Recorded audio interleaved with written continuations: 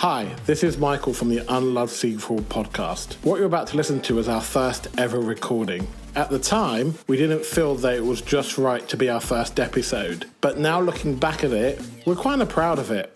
And we're proud of the information that we talk about in it. So here it is. If it's a little bit scrappy around the edges, we apologise, but enjoy for what it is. It's Nightmare on Elm Street 2. Someone is coming back to Elm Street. He is not friendly. He is not patient. Kill for me. And he is not a welcome visitor. No! But he has something terribly special for the new kid on the block. It started to happen again. Dad! I'm in trouble. You've had some scary dreams, okay? Help! Daddy can't help you now. Fight him! You are not afraid of him. He doesn't even exist. Freddy Krueger is back on Elm Street. Get out of here, Lisa! Jesse, fight him! Watch out for him. He'll be in your neighborhood soon. A Nightmare on Elm Street, Part 2. You are all my children now. Freddy's Revenge.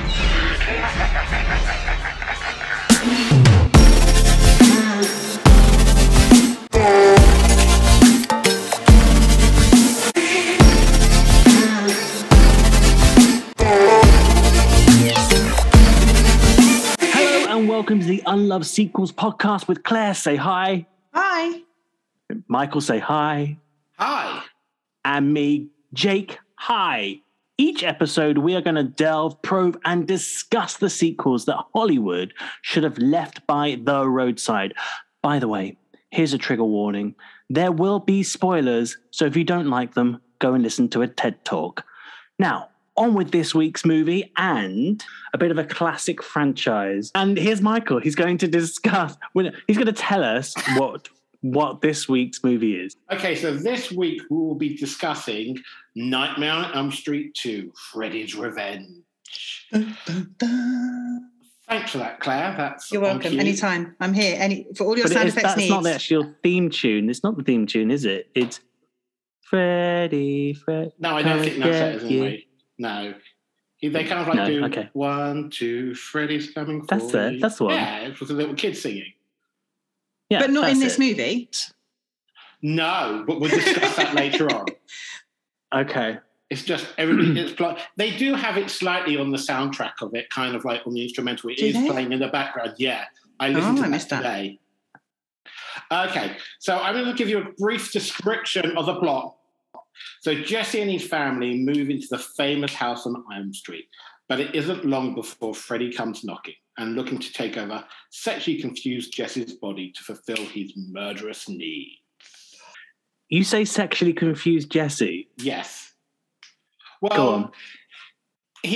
The director and producer of this say it isn't a story about a sexually confused teenager, but it is a story. But we've got eyes and we've seen the movie. Yes, exactly. Quite clearly, it is. This is the thing, though. What they were trying to come across is, from my opinion on this, is about this film was made during the AIDS pandemic. It was a time where people were very aware about the homosexuality, and a lot of people really just wanted to discuss that as a massive talking point. Literally 2 months before this movie came out, that was the first time President Reagan even mentioned AIDS, even after 3 years of it being in the front page of every newspaper. So I feel that this movie was aimed as a negative movie towards the LGBTQ+, but it's now become kind of like a cult classic with them. We've kind of reclaimed it. Okay, I'm using the term we, being an ally. I think it's fair She's to call the only myself straight one an here. ally. I think that's going to become apparent. I'm not sure. Oh my God. We needed to kind of I feel like slightly spoon feed people with that. But I think hear you. It's been reclaimed, hasn't it, by the community? It has. Massively. I don't know who's the community. Your community, our community. The community. Listen, Michael, just for context, when was this film released? In 1984. I'm saying that. I have it written down, and now I've gone... Well, IMDb says 85. 85, so it was made in 84 for 85. IMDb you. 1985. She got there first. Is that going to be a thing in this podcast? I am. That someone's going to say something. I'm going to go, well, actually, IMDb says... Actually, you're wrong. Can we get like a sound effect added for every time we have one of them? I'm going to get a klaxon. I'm going to get an IMDb klaxon for next time. Every time we you could say sell something. them on our merch page. IMDb says... Oh, here he goes again with the merch. It's all about the merch. It's not about the merch. It's not about the merch. But if you want to send us money... That's fine. We'll take your money. Yeah, you can send us money. If you want we'll merch, tell us what Patreon. you want and we'll make it. Is it too early to start bringing in a Patreon account? I know it's only... I feel it is. I think let's produce something worth paying for first, yes? At the moment, I don't think we're getting very far. Anyway, movie. Should we talk about the movie? Exactly. So, Michael, I know you're a fan of this movie. So I am. What's your take? I think it just got lost in translation. It is very different to the other entries into the franchise. This is the only one that this is kind of like shoehorned in between two movies that were kind of not, like the first one was written and directed by Wes Craven. He had help with the storyline and script with the third one. So, they completely changed the formula in this one. And it's kind of like shoehorned in between two different stories. So well, you see, you say that, but... He does. And looking at it through the eyes of us watching it 35 years later, because this movie is 35 years old, which is slightly worrying. But looking at it 35 years later, yes, the movie, it kind of sticks out because it feels like it's been shoehorned into the franchise.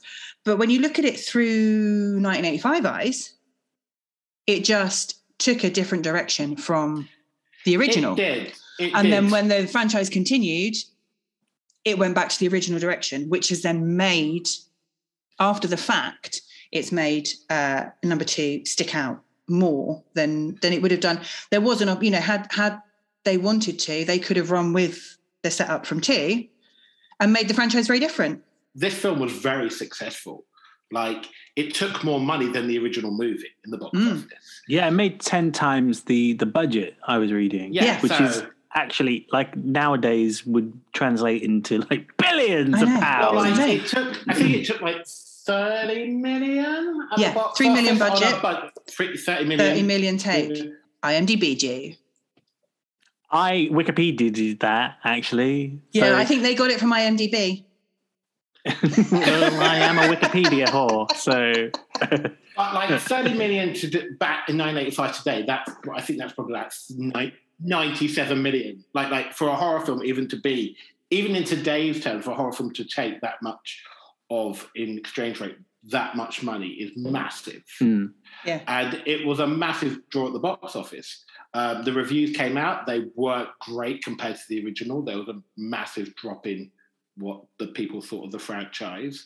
But I think wait, here, then guys, why have we made this an unloved sequel? Well, it is an unloved sequel because now it holds a terrible reputation with the fans. So the hardcore Nightmare on Elm Street fans, if you go, what is your worst one? A majority of them will say... Have you done a poll? No, have you ever heard of an app called Letterboxd? No. What? An app called Letterboxd. It's like a movie review app.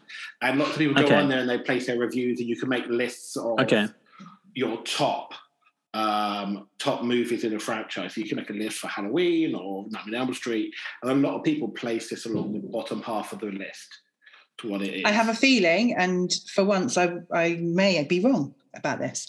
I have a feeling it's got the lowest Rotten Tomatoes rating out of the franchise. Worse than Freddie. I don't think it's as bad as Freddie's Dead. Is it as bad? It could be, because Freddie's Dead was awful. I'm going to find out. She's going to go Google. I'm going to IMDb it. She's going to IMDb it. Well, I'm going to go to Rotten Tomatoes, aren't I? I feel that there could be a T-shirt saying IMDb Queen. Honestly, I love it. I'd buy that. If it was at the right price, I think if something's worth experiencing, it's worth researching. Quite frankly. I have got a Rotten Tomatoes tab already open on my phone, so this isn't going to take me long. You two continue talking while I just check this, and then I'll come back to you. Is there something to be said about the fact that this movie had a male in the lead? I love that about this movie.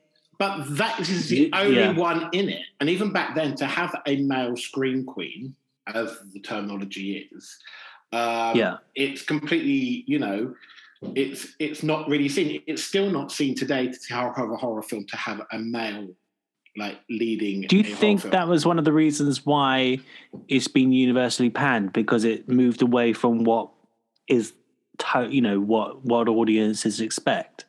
I think so, but also do you think the massive twist that here's a bit of an ending of the movie? Lisa, his girlfriend, who survives at the end in the original script, she was supposed to die. He was supposed to kill her. In the finale, I have feelings about that as well. And they didn't, and they got in hold of Wes Craven after test screenings, and Wes Craven said, "Don't kill the girl." I think it would have been great if he'd killed her. So do I. Don't get me wrong. I like her as a character. I do like that she survived. But I also think it would have been a great twist ending when they had that embrace at the end if he'd just gone, claws into her back. But I think kind of like when they've got this over effeminate guy playing the lead who's screaming quite loudly and he's not very masculine, I think the story, by keeping her alive and the way the story portrayed about him trying to take over the young boy's body and all the gay sex, not gay sexy, but the whole kind of stuff with the coach being whipped in the shower and stuff. I think. And can we just say the jockstrap moment? Oh, that was the best bit of the film. That's suddenly when I went, this movie's not that bad. Did I miss a bit? When they were when they're playing baseball, and then they start to get into that little rough tough him and Ron, and he grabs him by the grey sweatpants. And he pantses him. Yes. No, I did see that. Yeah. I've got it in my notes. It's the fourth thing I've written. In capital letters. We wound that moment about 4 times because I couldn't believe it. I thought, is this gay porn? Had a great ass back then. I don't know what it's like now. He did. It's a nice bum. He had a good ass. It's a good ass. Anyway, Rotten Tomatoes. Yeah. I stand corrected. Hey, guess what? Michael Rotten Tomatoes me. Nightmare on Elm Street 2, 41%. Freddie's Dead, Final Nightmare, 22%. But hey, guess what? Such a bad movie. 15% for the 2010 remake of A Nightmare on Elm Street. We do not discuss that. It does not we're just pretending that one didn't happen. Okay, that's fine. There were a lot of shorts in this movie as well. It's the 80s. There were a lot of shorts. It's the 80s and it's California. It's an all year round wardrobe, California, to wear short shorts. I guess so. It was all about the short shorts and the tiny bikinis. Teeny tiny triangle bikinis. They are. You see, back then, if you had opened up a crack sack and back shop, you'd be making good coin, I feel. Everybody was very smooth as well. Everybody was smoothed and oiled, weren't they? Everybody was pristine, smoothed and oiled at that pool party. But I thought it was interesting that Jesse's body, if we could just let's body shame him for a moment. It was interesting that they chose a guy that didn't have an amazing body. I mean, and he does have an amazing body. Obviously, all bodies are valid. I get it. But no, I get what you're saying. He's not stereotypical. Ripped. He didn't have that stereotype. He had a very boyish body. Yeah. And when you consider the other people that were considered for that role. Role, Brad exactly. Pitt, Christian Slater. Who were Brad Pitt? Michael J. Fox. They were all established. They were quite well established. Early 80s, how established were they? Christian Slater was definitely re-established. I don't know too much about where Brad Pitt's career was back then.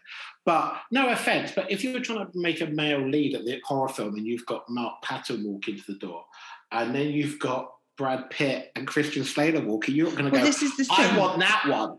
He doesn't scream Hollywood leading man, does he, though, is the thing. But I like that. I like that as well. But if you're an audience in 1985, would you have liked that? Well, I don't know. That's the. I guess probably not. Hence, we're here making this podcast about it. Yeah, but back then there was no internet, so you didn't really know these people in the movie, especially in horror films, that you would turn up at the box office, buy your ticket because you knew about the franchise, but you didn't know about actors. They didn't have access to Hollywood Reporter and stuff. What we have now, what people's IMDb does, a Rotten Tomato, or what other films they've done. You would rock up. How did people enjoy movies before IMDb? Could you imagine watching a film and going, who was that? What was he in? I genuinely can't imagine watching a movie and not being able to IMDb it afterwards. Claire, we're of an age when that was actually possible. I don't remember that time. I've blocked it out of my What, memory. you don't remember watching Titanic? Well, yeah, I remember watching Titanic. But Yeah, I didn't care about looking up anything about Titanic. No, but I'm just saying there was no IMDb then. No. But the internet has made me hungry for information. Well, that's a good thing. Yeah, but pointless information about movies. This is true. But did you notice how his character got more flamboyant and more kind of like, pardon the terminology of it, but more gay with his character as the movie got on? Like the first opening scenes of the movie, he's just like this boy next door, kind of like soft around the edges. But as the movie got on, he was more kind of like, as he was supposed to be getting more scared and more paranoid about being taken over by this evil spirit, aka Freddie, he was far more, softer and a more kind of like hectic. But he just came across like he had lost that ability to act this kind of straight role that obviously that he was trying to put across. The kiss scene that he has with his girlfriend Lisa in the pool. It's freaking awkward. In the pool house. It's so awkward. It was a bit, but here's another thing that I noticed is that a bit like Mark Hamill, right? It's like the camera either absolutely loved him or it really hated him. I don't know whether anybody noticed that. It's like some scenes he looked really, really cool. I know this again is objectifying, but hello, it's a horror movie. Oh, I know what I was going to ask, right? Famous people really don't go in horror movies though, do they? Back then, no. So when we were talking about, would someone like Brad Pitt have been a draw to this movie? Oh, I don't necessarily mean in terms of box office. Probably I don't not. think he was necessarily that famous to be a box office. I think probably of the three we mentioned, Michael J. Fox was probably the most the most famous, marketable at that point. But I meant in terms of although he wasn't necessarily an established Hollywood leading man, Brad Pitt had that Athena guy thing going on, didn't he? I know this was way earlier than the Athena guy thing, but he had that kind of just beautiful Brad Pitt-ness. Yes.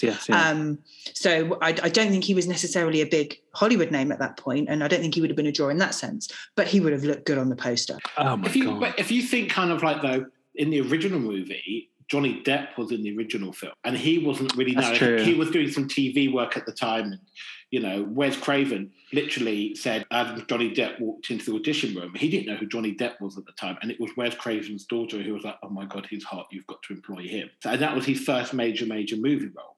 So there's people around these directors going, oh, he's hot. He's not so hot. Or he's a little bit soft around the edges. There's people. So they're, he's a bit soft around the edges. Don't hire him now.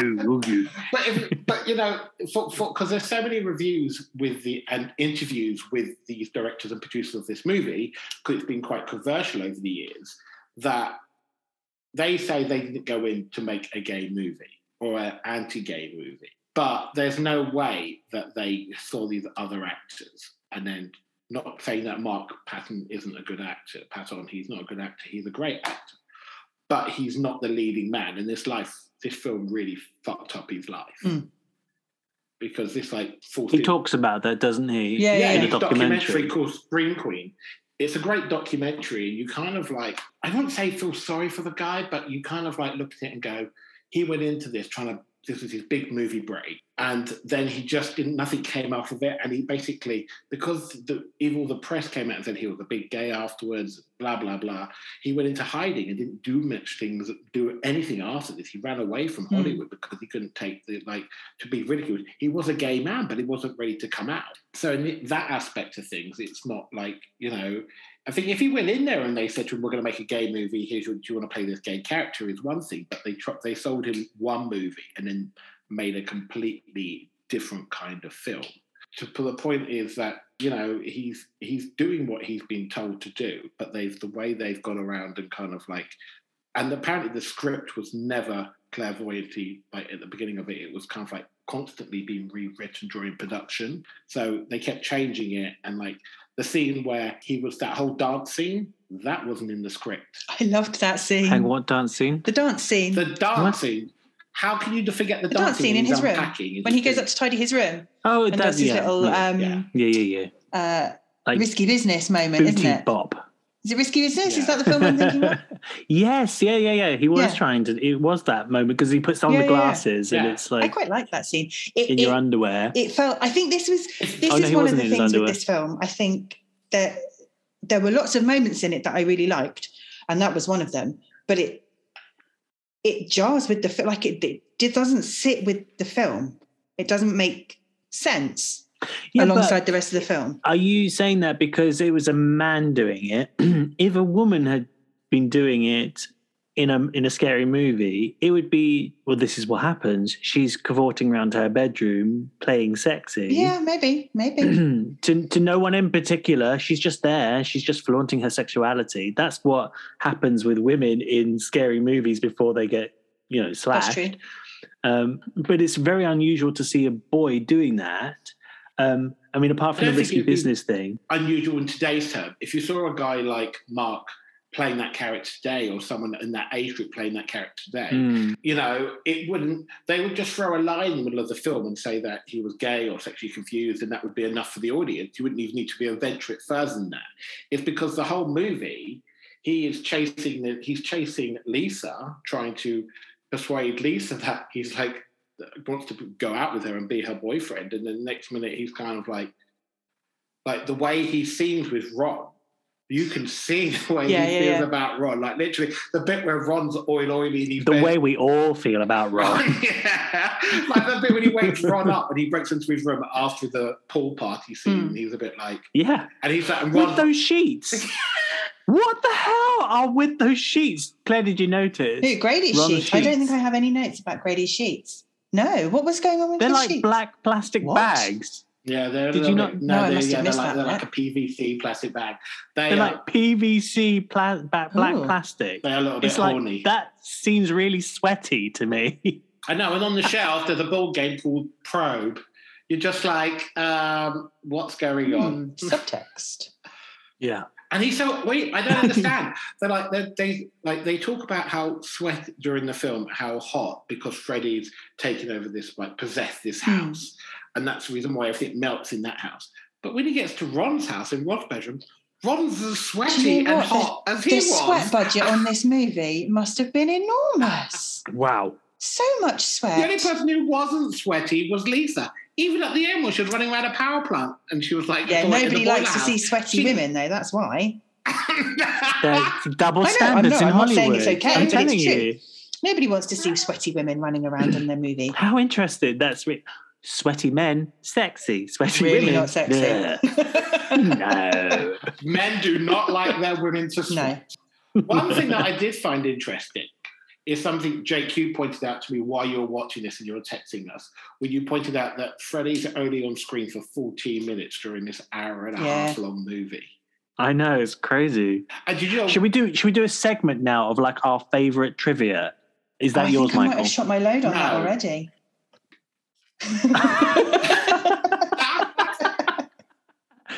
Ooh.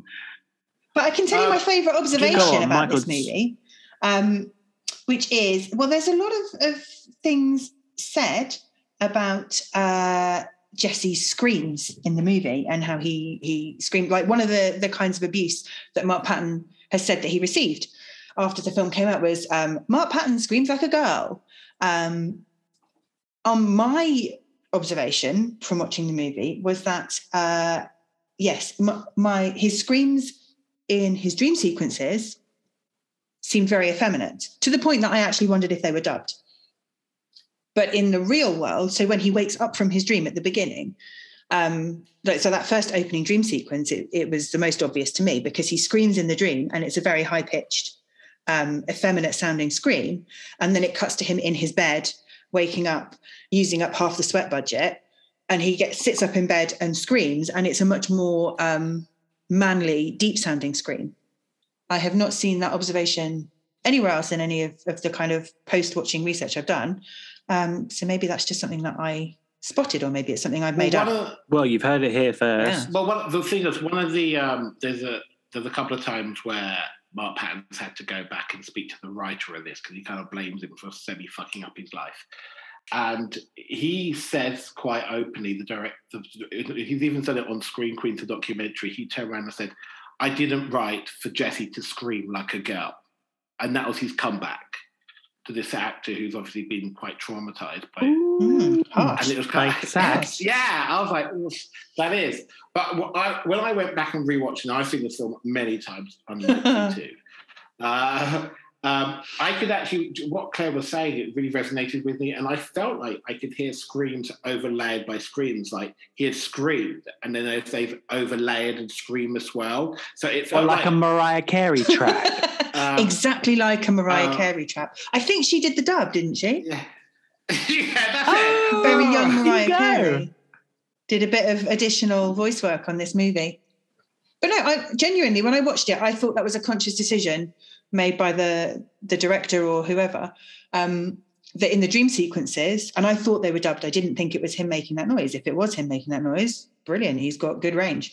I thought that was a conscious decision to have him screaming in one way, in the kind of classic horror movie, girly scream kind of way. Yeah, exactly. I'm not that high. Jake, you do it. Did you just do one? No, did you just do a scream? I tried, but I'm not that high. But I said you could try. So no, I won't do it now. I mean, I've got the lowest voice out of the three of us, so there's no point me trying.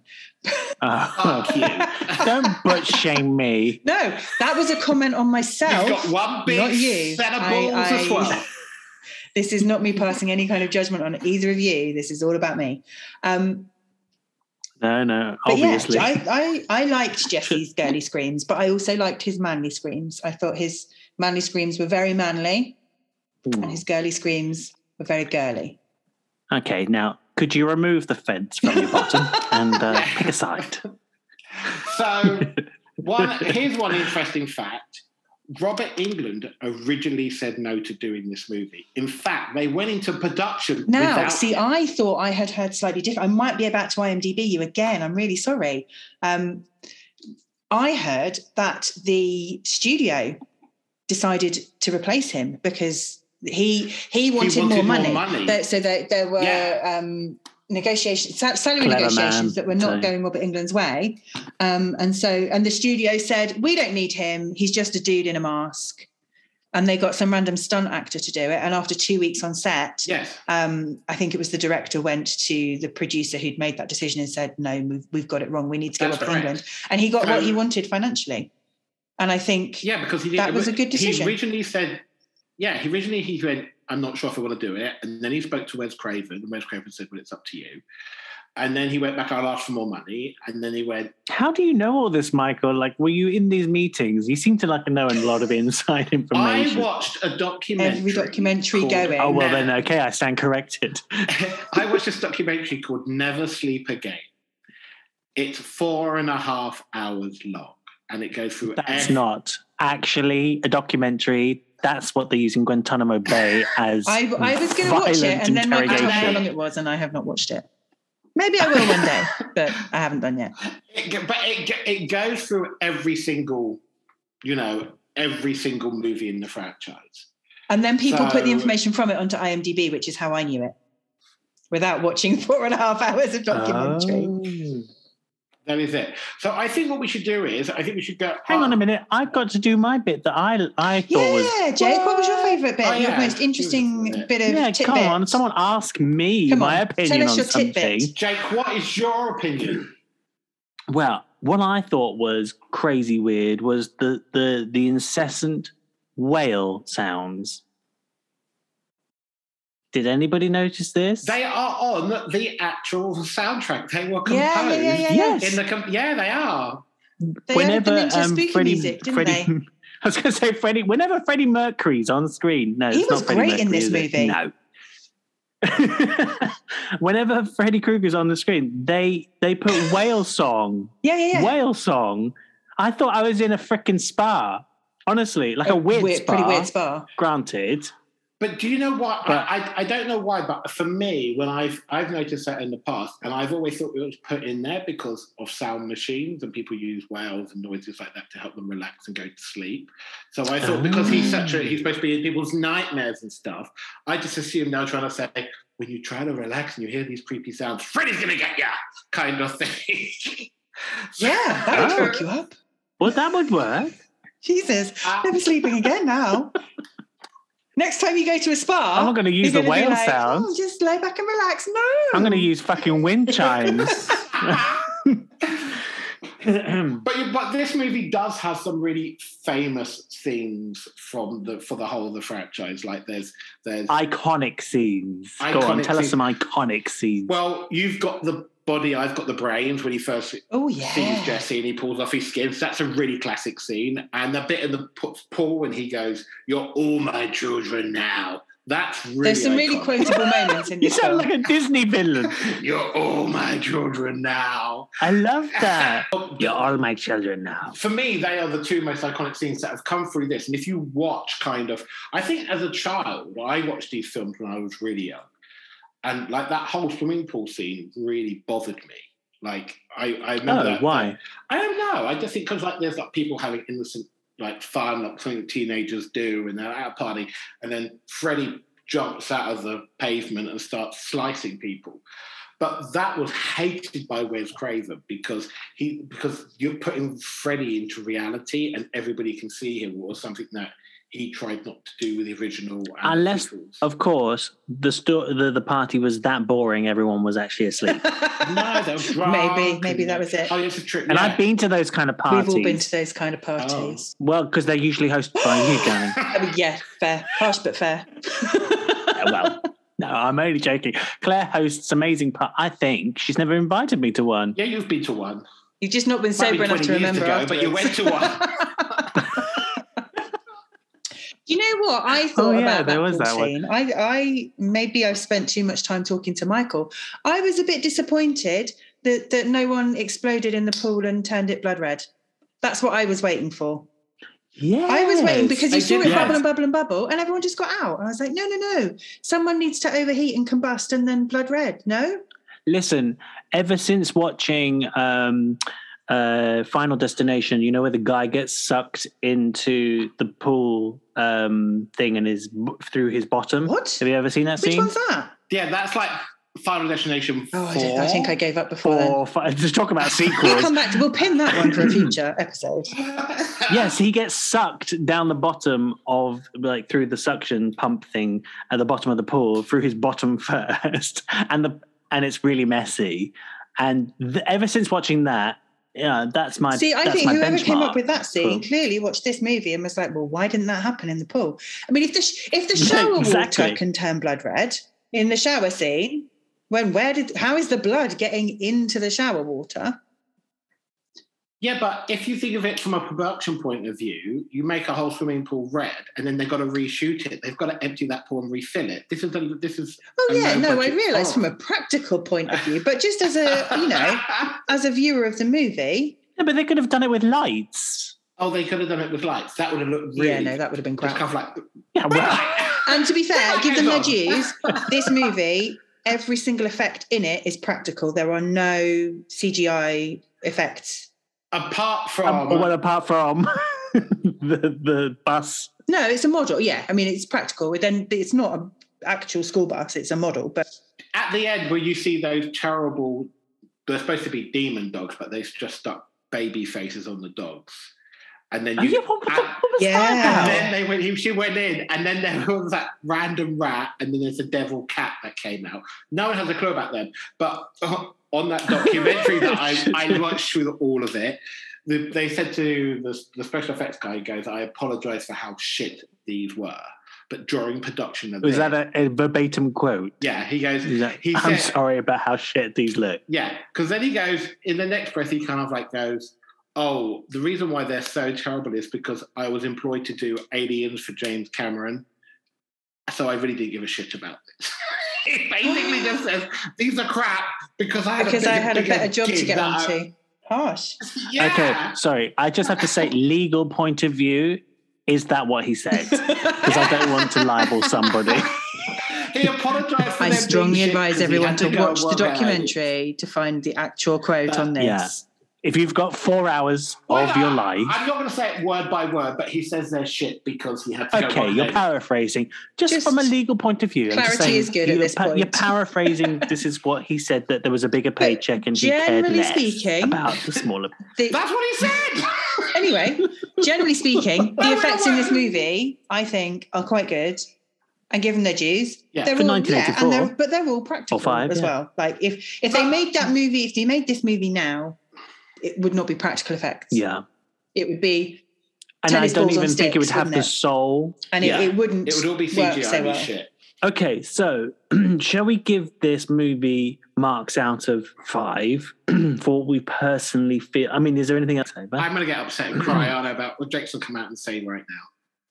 No, you don't know what I'm going to say. Go on. I'm actually going to split my vote into 2 sections. I'm going to do it. Yeah, well, I'm going to for the movie, the story. As in, if I went in 1985 and I went to watch this, I'd give it like a 2 out of 5, maybe even a 1.5 out of 5, because I wasn't scared by this. And you guys know what I'm like with scary movies, right? What happened when I watched, what was the movie? Freddie versus Chainsaw Jason. Texas. Oh, Texas Chainsaw Massacre as well. What happened? You cried. No, I was carrying a plate of food. You were both in the room. No, I wasn't there. I've never seen Texas Chainsaw Massacre. Up the wall. Well, it was Graham. That was your boyfriend, Graham, in the room. No. It was way before that. Someone made a noise behind me, and after watching that, and the plate of food went up the wall. This is, scary. So it wasn't even the movie that made that happen. This was real life after the movie made that happen. This was afterwards. I think someone came up behind me and went... and that wasn't me. I swear to God, I'm so I do make jumpy that noise, but that wasn't me. In scary... I'm sure you were in the room. Claire, you're always in the room. In your mind. In my mind. Yeah. No, I don't think... Well, I've never seen Texas Chainsaw Massacre, so... Unless we're confusing it with the night that may or may not have happened when we watched the original Nightmare on Elm Street movie. Maybe it was the same night. Maybe you were watching Texas Chainsaw Massacre and I was watching Nightmare on Elm Street. I have no recollection of any of these. Maybe it didn't happen. So I don't. Well, there's medical reasons for that, Michael, but we won't go into those. Anyway, so Jake doesn't like scary movies. So yes, I don't like scary movies, and I wasn't scared by this movie. I think I jumped once in it. It all seemed very, very, very cliche, but I'm also looking at it from the fact that we're in 2021 and I've watched a hell of a lot of scary movies since that point. So it just didn't seem particularly scary. However, from a look point of view and an aesthetics point of view, I loved it. I would give that a 5 out of 5. I just thought it looked cool. And I know it's really easy to make the 80s look cool when you're shooting in the 80s because you're not having to buy anything in. It's very cheap. But I like the aesthetic of it. But in terms of it being doing what it says on the tin, i.e. it's a scary movie where Freddie gets his revenge, it was pretty poor from my point of view. Yeah, he does not get his revenge. There is no revenge, as we discovered. Okay, so Michael, what star rating do you give this? Well, this is a childhood movie for me, and I actually feel like I might have seen this before I've seen the original one, because you popped down to Blockbusters back in the mid to late 80s and rented. Don't tell people how old you are. Yeah, and don't tell people you were renting this movie in the mid to late 80s, because that makes you even older than you actually are. Okay. My brother. Well, I was going to say either that or your parents were giving you access to movies way earlier than they should have been, which, I've met them. Oh, yeah, 100% they were. Yeah, it's true. I would give this movie a 3 out of 5. I like the storyline. I'm a massive Freddie fan. He cannot do no wrong. I love Robert Englund in the role. It's very nostalgic for me. If I could shave off the last 5 minutes of this movie with that whole power plant kind of thing going on, it would even be higher than that. But the ending of the movie really bothers me. But I think as a whole, I'm a fan of it. Oh. Well, you see, that's interesting that you said 3 out of 5. That makes me feel a little bit better about because I was going to go 3 out of 5 as well, and I thought you guys were going to laugh at me for sitting on the fence because I do have form in that respect. No, 2.5 stars out of 5 are sitting on the fence. Yeah, you've made a decision. 3. Oh, I is didn't you realise liked halves it, were an option. is it? Oh yeah, always Oh half. gosh. Oh. See, Always now I don't know what to halves. do. No, I'm going to stick with my 3. Are you going to do it 2.5? I'm going to stick with my 3. My reasons are different from Michael's, though. I think because, and from Jake's, in fact, I just think there were bits of the movie that I really liked, and I do agree with Jake that it wasn't a scary movie. In that sense, there were not a lot of jump scares, and actually a lot of the violence you didn't really see it. It was mostly implied. But I'm a bit of a wuss when it comes to horror movies as well, so that kind of works for me. So I didn't feel cheated out of scares because I'm not a big fan. Like Michael knows, if I go and see a scary movie, I watched was it The Strangers? That we went to the cinema to watch The Strangers, and I bought a cushion. She bought a travel to hide behind. Yeah, she bought a travel pillow so to that hide I could duck behind and not have to look at bits that might be scary. The scare level in this movie worked quite well for me. I quite like that, but I do appreciate. Yeah, on a level of like scary and Care Bears, it was kind of closer to Care Bears, not Scare Bears. There were lots of things I really liked in this movie. I liked Jesse and Lisa's storyline. I liked their love story that ended up being a different kind of love. I liked some of the scenes. I really liked the dance scene. But I quite liked the bit of ending that Michael didn't like in the warehouse. Is it a warehouse? Is it the old... I think it's like a power plant. It's where Freddie used to work. I quite like that, although I do agree that it would have been maybe better if he'd killed Lisa. The little epilogue scene, I'm glad it was there, because I was worried at one point when it cut back to the sunshine and back to the picket fence houses and it was all going to be neatly tied up with a bow. And I'm glad that they didn't end it like that. I'm glad that they did something. I'm just not glad it was that. If we're to believe the story, and I know we were wrapping it up, but I have to ask this, right? Is that if we're to believe that Freddie was taking over the body of Jesse, yes, am I right there? Yeah, yeah, right. And at the end of the movie, he walks from his house like with no police, with no tag on his thing. I mean, the boy should be in prison. Well, yes, he's killed how many people? My mind as well. But then I also wondered whether the end was another dream. No one saw him do it. Well, no, because if you think of it from... There's a whole pool party! Yeah, but they see Freddie, but not Jesse, don't they? So they see Freddie. So they just think it's Freddie Krueger again doing the... I thought the whole point was that it was actually him taking over his body, and we're seeing Freddie, but actually in real life it would have been Jesse. I thought the suggestion was that when Freddie took over, he became Freddie. He manifested as Freddie physically as well. Mark Patterson actually wrote a sequel to Freddy's Revenge. Did he? It's like a diary forward. He wrote a sequel, and it's not established published. You have to buy it from his own website. Of course you do. And it's like, it's a diary, and it's about what happens after Freddy's Revenge. And he kills Lisa.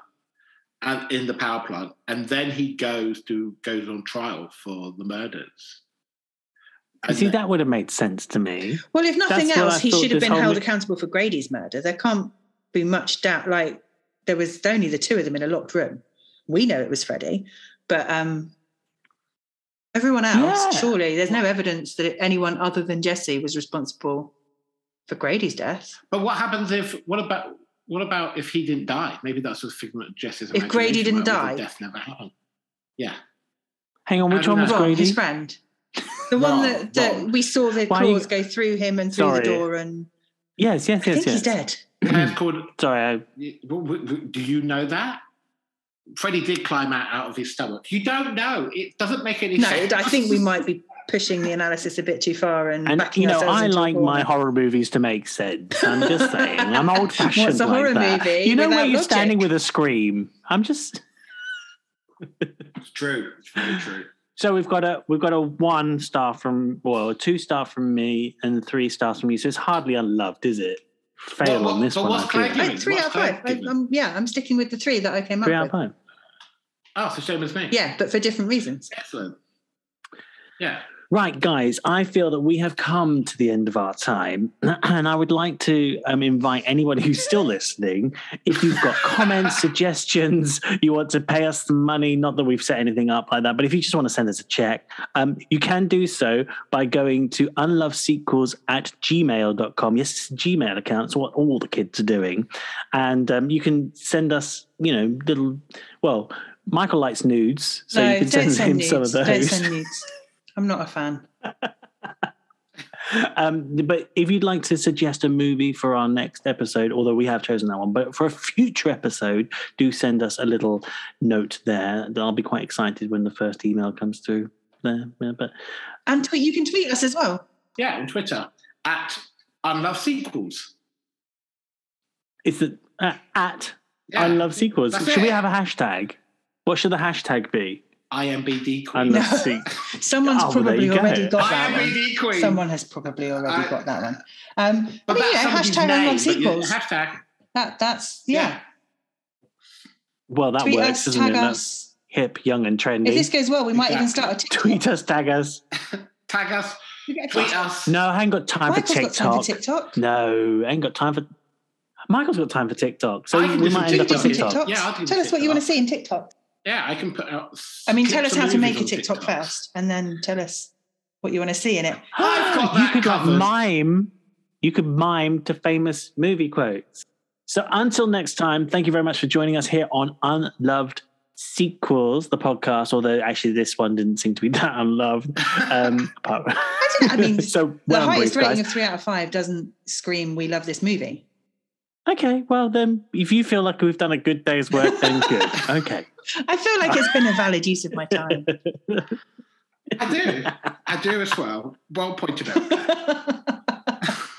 Until next time, everybody, keep watching the screen.